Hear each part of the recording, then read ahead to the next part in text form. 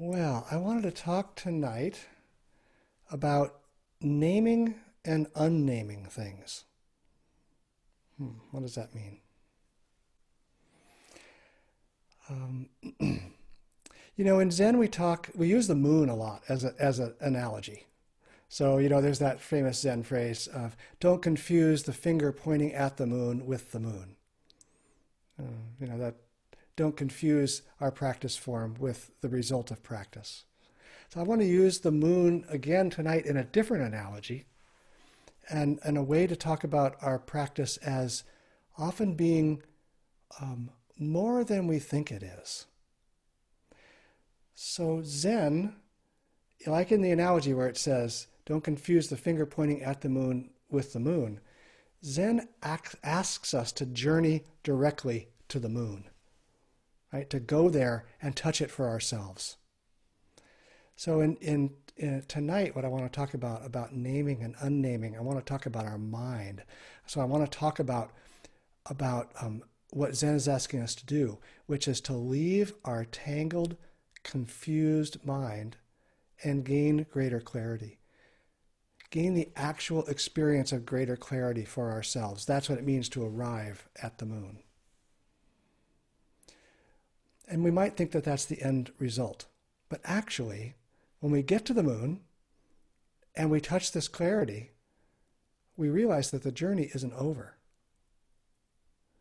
That the moon is really kind of a foreign environment, and that we need to actually go home again.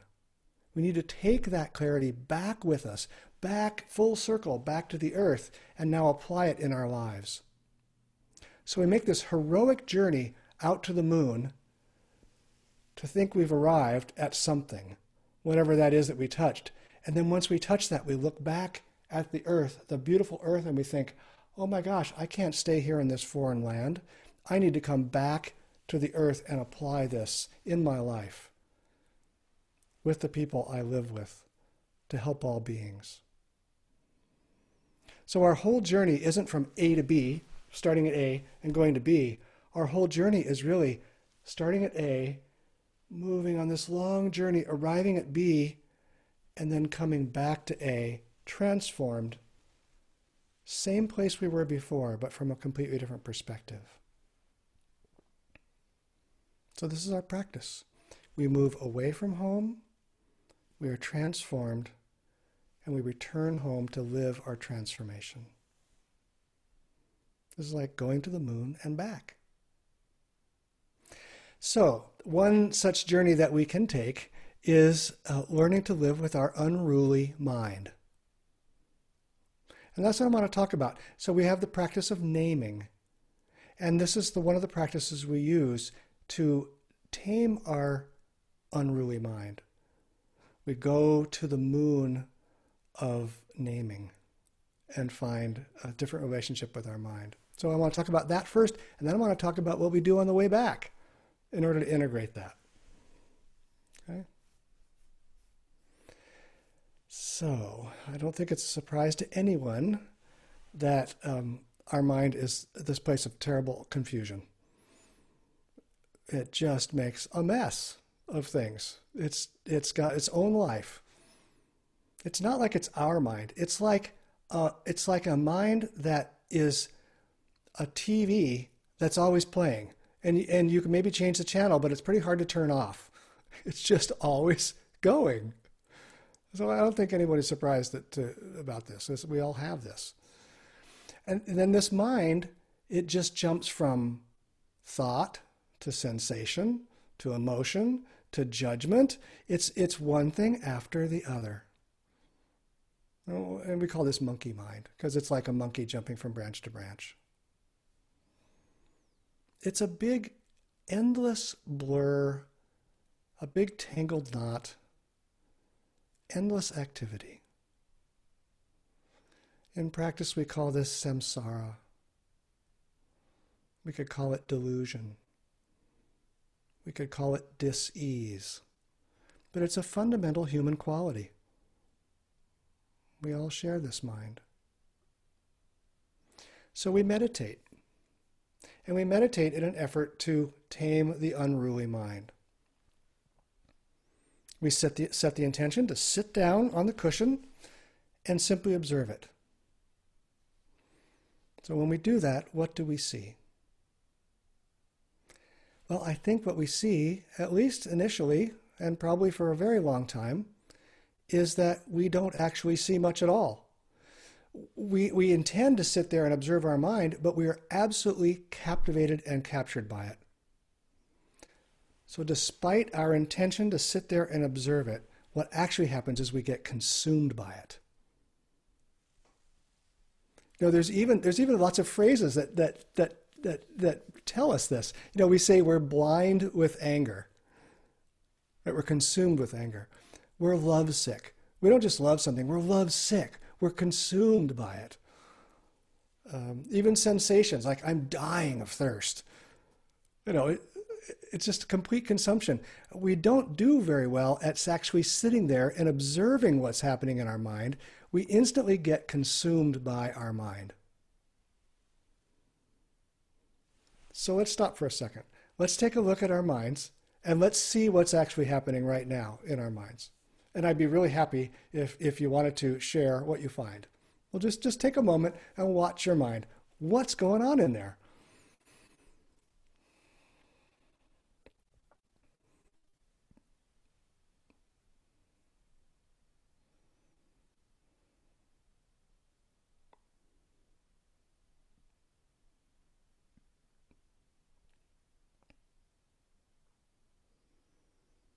Anybody willing to put a name on what they find? Just go ahead and just unmute yourself and chime in. Planning and judging. Planning and judging, beautiful. A human thing.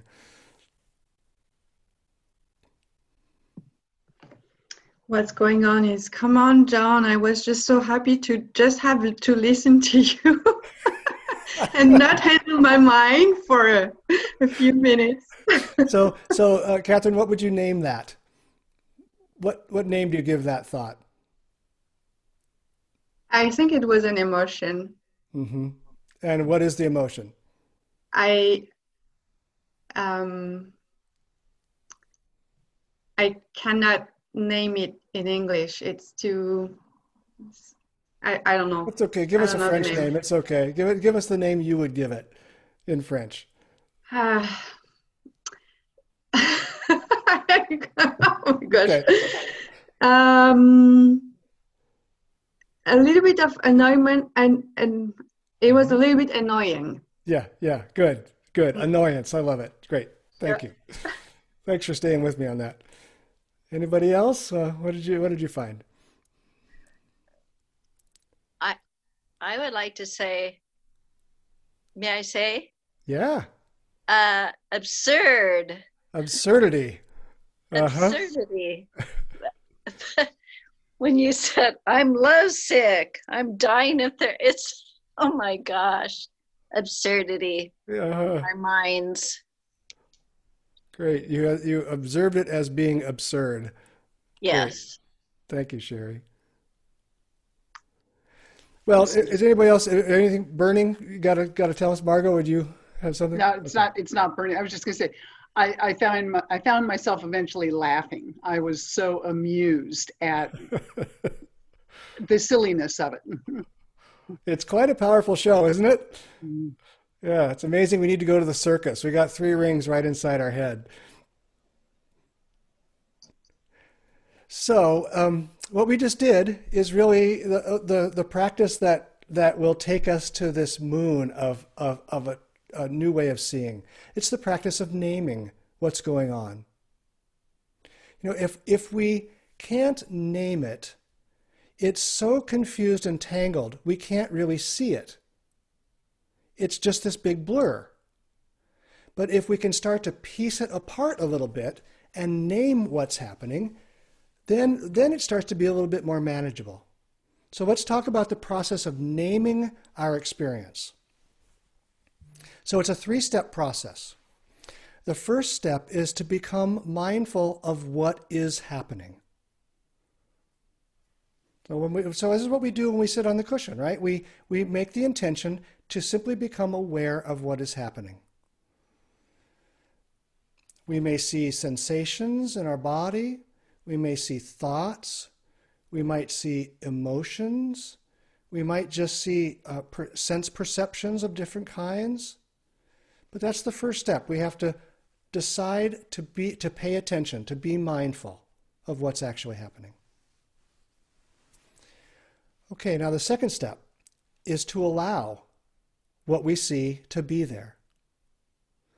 Very often when we see it, especially if we don't like it, we'll instantly turn away from it.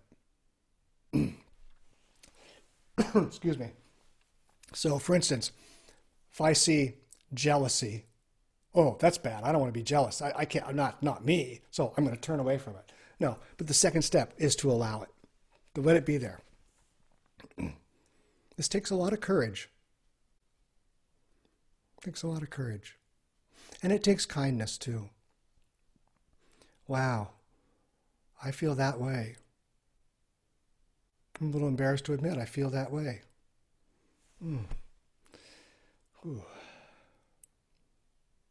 So we become aware or mindful, and then we allow it to be there, and then we give it a name.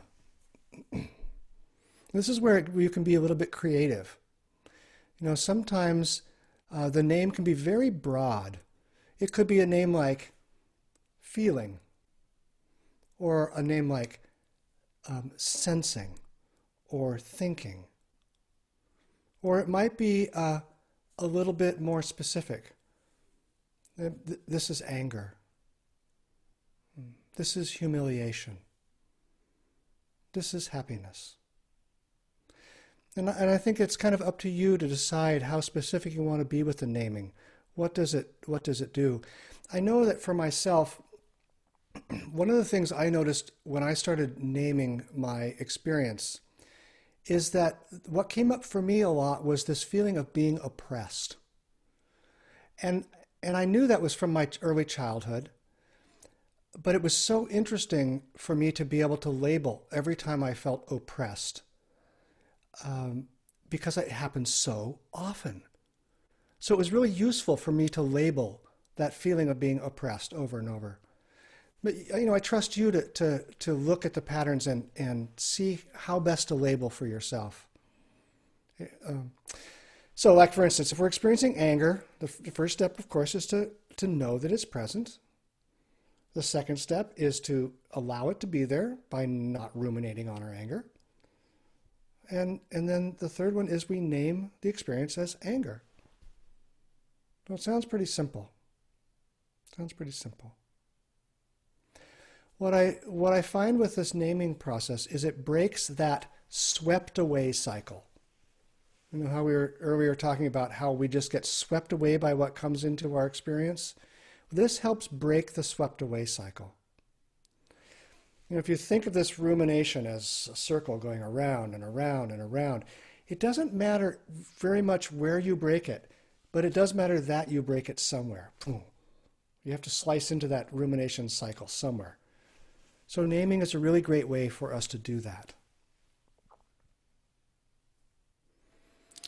So when we do it, it helps us if we withdraw our belief from what it is that we see is there. You know, like if we're angry, we withdraw, at least temporarily, the belief that my anger is right, that I'm righteously angry. You know, just if we can withdraw that, that really helps. Just hold that in suspense for a while. You know, same with our judgment or our need to solve. We can just agree to hold that a while and not believe it. So shall we practice naming for a minute? Shall we come back into our body and see what's there? Just be with ourselves and see what arises and see if you can offer it a name.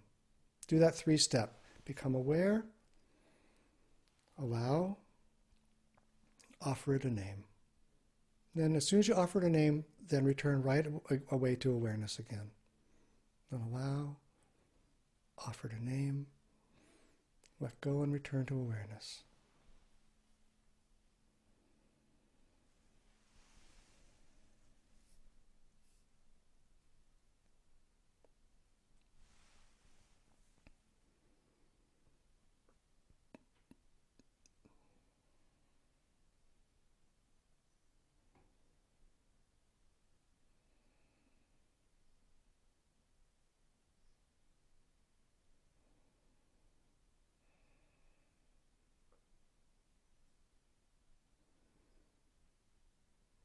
Notice, allow, name, and return to noticing.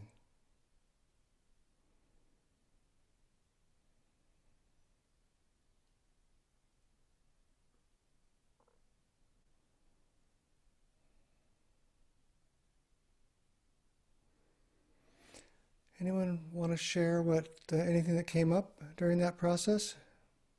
What did you see?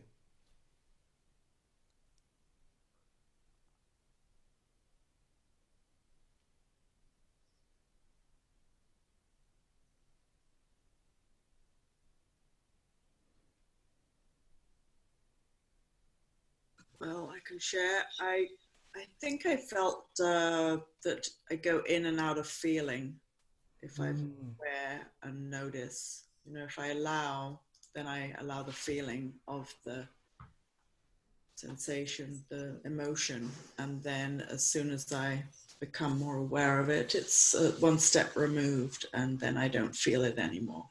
Interesting. So naming separates you from it a little bit? Definitely. Uh-huh. Yeah. Did that feel like it was a positive separation, or did it feel like it was a negative separation? Well, I guess it could be both. You know, I think sometimes feeling it, you need to feel it for a reason. But if you separate it, it keeps it at a distance. Mm-hmm. I think it's hard for me to feel it and aware of it, because being aware puts me in a cognitive space. Mm-hmm. Yeah, great. Great observation, Sarah, thanks.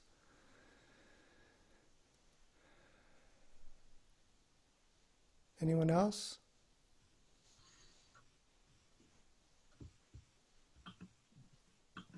This is Catherine. I was surprised on how fast it was changing. My first experience was a deep calm, and the second after it was gone. And it took me a little bit while to know what was showing up was a sensation or a feeling or both. Mm-hmm. It was kind of a little bit hard to name too. Something that was overwhelming. Yeah, and I really like the way you described that. I share that experience in that when I first start this process, I don't know what I'm seeing really. You know, it's like people who are experts at things.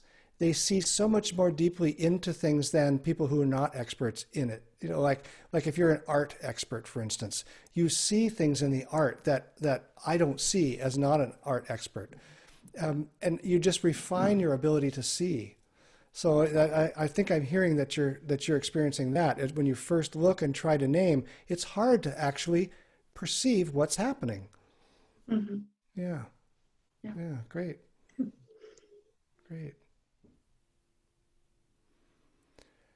Well, so this is a skill that we can develop, and we can make this a part of our practice. It's a part of our practice that can be on our cushion, to simply resolve to become aware, allow, and name. And we may do this for weeks or months or years and find some real benefit from it.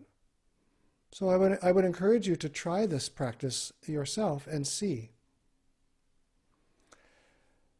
And I also want to talk about the return trip from the moon. So we've made it to the moon with this practice, and we've come to see that naming things is a really powerful experience. But have we really arrived? You know, is our life going to be like that for the rest of our life? Are we going to go through our life, like Sarah said, by naming it, we sort of distance ourselves from it? Isn't there more? Do we really want to live on the moon like that and spend all our time labeling our experience? So maybe that's not the end point. Maybe we just get the clarification of naming, but we need to bring that back to earth. We need to bring that naming practice back into our tangled lives and live in a way that is transformed by the naming practice, but not caught there. When we see into the tangle of our mind, it doesn't actually untie the knots that we see. We see that they're there, but we still have to make another step to begin to untangle them. And naming by itself doesn't do that.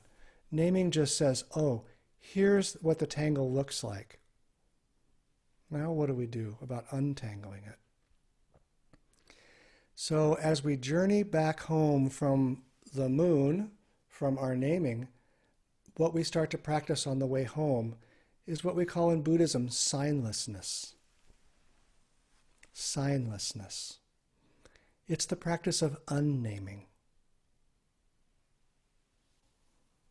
So the Buddha taught us to see beyond something's sign, beyond something's name.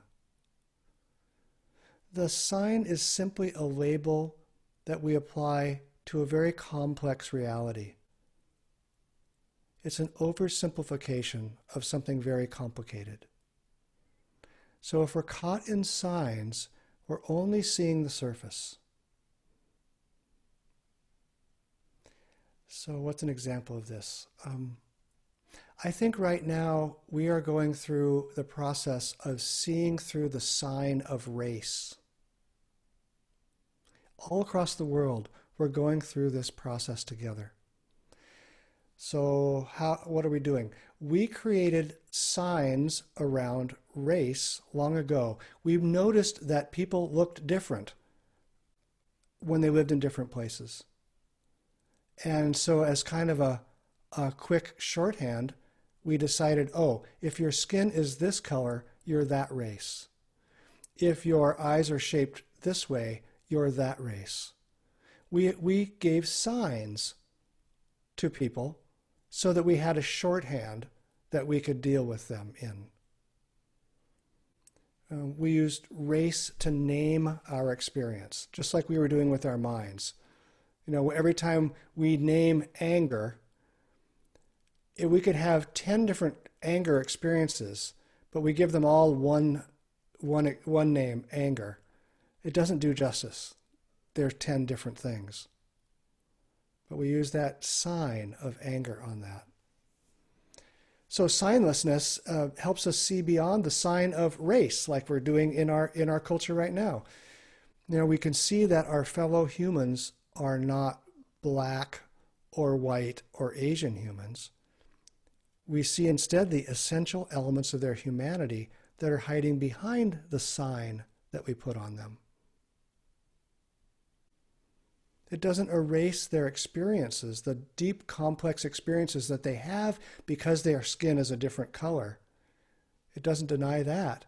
But what it says is, by simply seeing the sign on the surface, we're not seeing deeply enough into the reality of that person. So that's how a sign works. It's a shorthand. And if we think that using the shorthand is actually describing the thing we're seeing, we're mistaken. So how do we practice this signlessness on our long trip back from the moon to the earth? Well, it's really very, very similar to how we practice naming. It's a 3-step process. So the first step, again, we become mindful of the sign. We notice when we're assigning a simple label to a complex reality. You're a bad person. That's a simple label to a complex reality. We just become aware when we do that. The next thing we do is that we allow the sign to be present. So that's the second step. Allowing again. Allow the sign to be present. You know, we don't want to turn away from it right away. Sometimes signs serve us. You know, scientists have made huge advances by assigning signs to things and testing around those. They've really moved our technology forward by using signs. So signs aren't necessarily a bad thing. And we have to often live in a world of signs. We have to make quick decisions. And it's so much easier when we have a sign of something and instead of trying to see really deeply into things. We have to recognize types of things.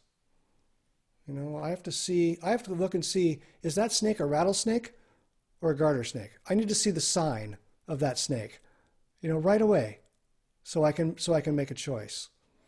So it's not like we look at a sign and we say, oh, that's bad, it's got to go away. We can allow the sign to be there so we can see it. So the first step, become aware of the sign. Second step is allow the sign to be present. And the third step then is to look deeply so that we can use the insight of interbeing to go beyond the sign.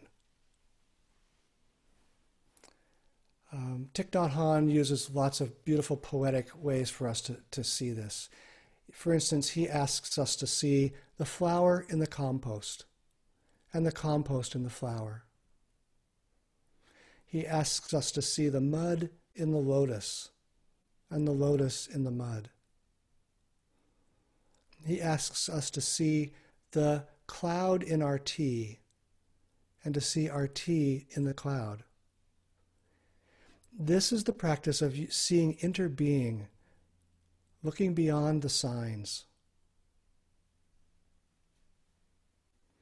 And even more deeply, if we want to, we can begin to wonder about the sign of self and other. Is there really someone perceiving something? Is that true? Interbeing tells us that that's not true. That when I think I see something, it's really the unity seeing the unity, the wholeness seeing the wholeness. We are perceiver and perceived, subject and object. Signlessness makes no distinctions and no separations. So this is the other half of the paradox, naming and unnaming. So how do we use these? How do we use these? After we've made this trip all the way out from Earth to the moon, touched naming, and now made the trip all the way back to Earth, and we now have touched signlessness, how do we actually live? How do we make use of this information? Well, we live back on Earth by living in the balance between these two paradoxical opposites. You know, we'll find that when we get back on Earth, our mind is just as tangled as when we left, because that's what a human mind is. But we're okay with it because we're not caught in either extreme anymore. We're not caught, we don't go to the edges. We lean into naming when naming is necessary. And then we lean into signlessness and interbeing when interbeing and signlessness are necessary. That gives us the ability to live freely in this chaotic world, not stuck to either extreme, flowing easily. So this is Zen practice, standing with one foot in both sides of a paradox, flowing with it. You know, I do koan study still, and this is what almost every koan points to see that you are a name and you are a non-name. You are a unique individual and you are all things, all at the same moment. This is what koans give you. You know, this is that phrase in Zen, this is it, This is what it's pointing to. You know, at the same time we name this and we name it, and we see beyond this and it, that this and it are the same thing. So this is how we live when we return from the moon. Simple, huh?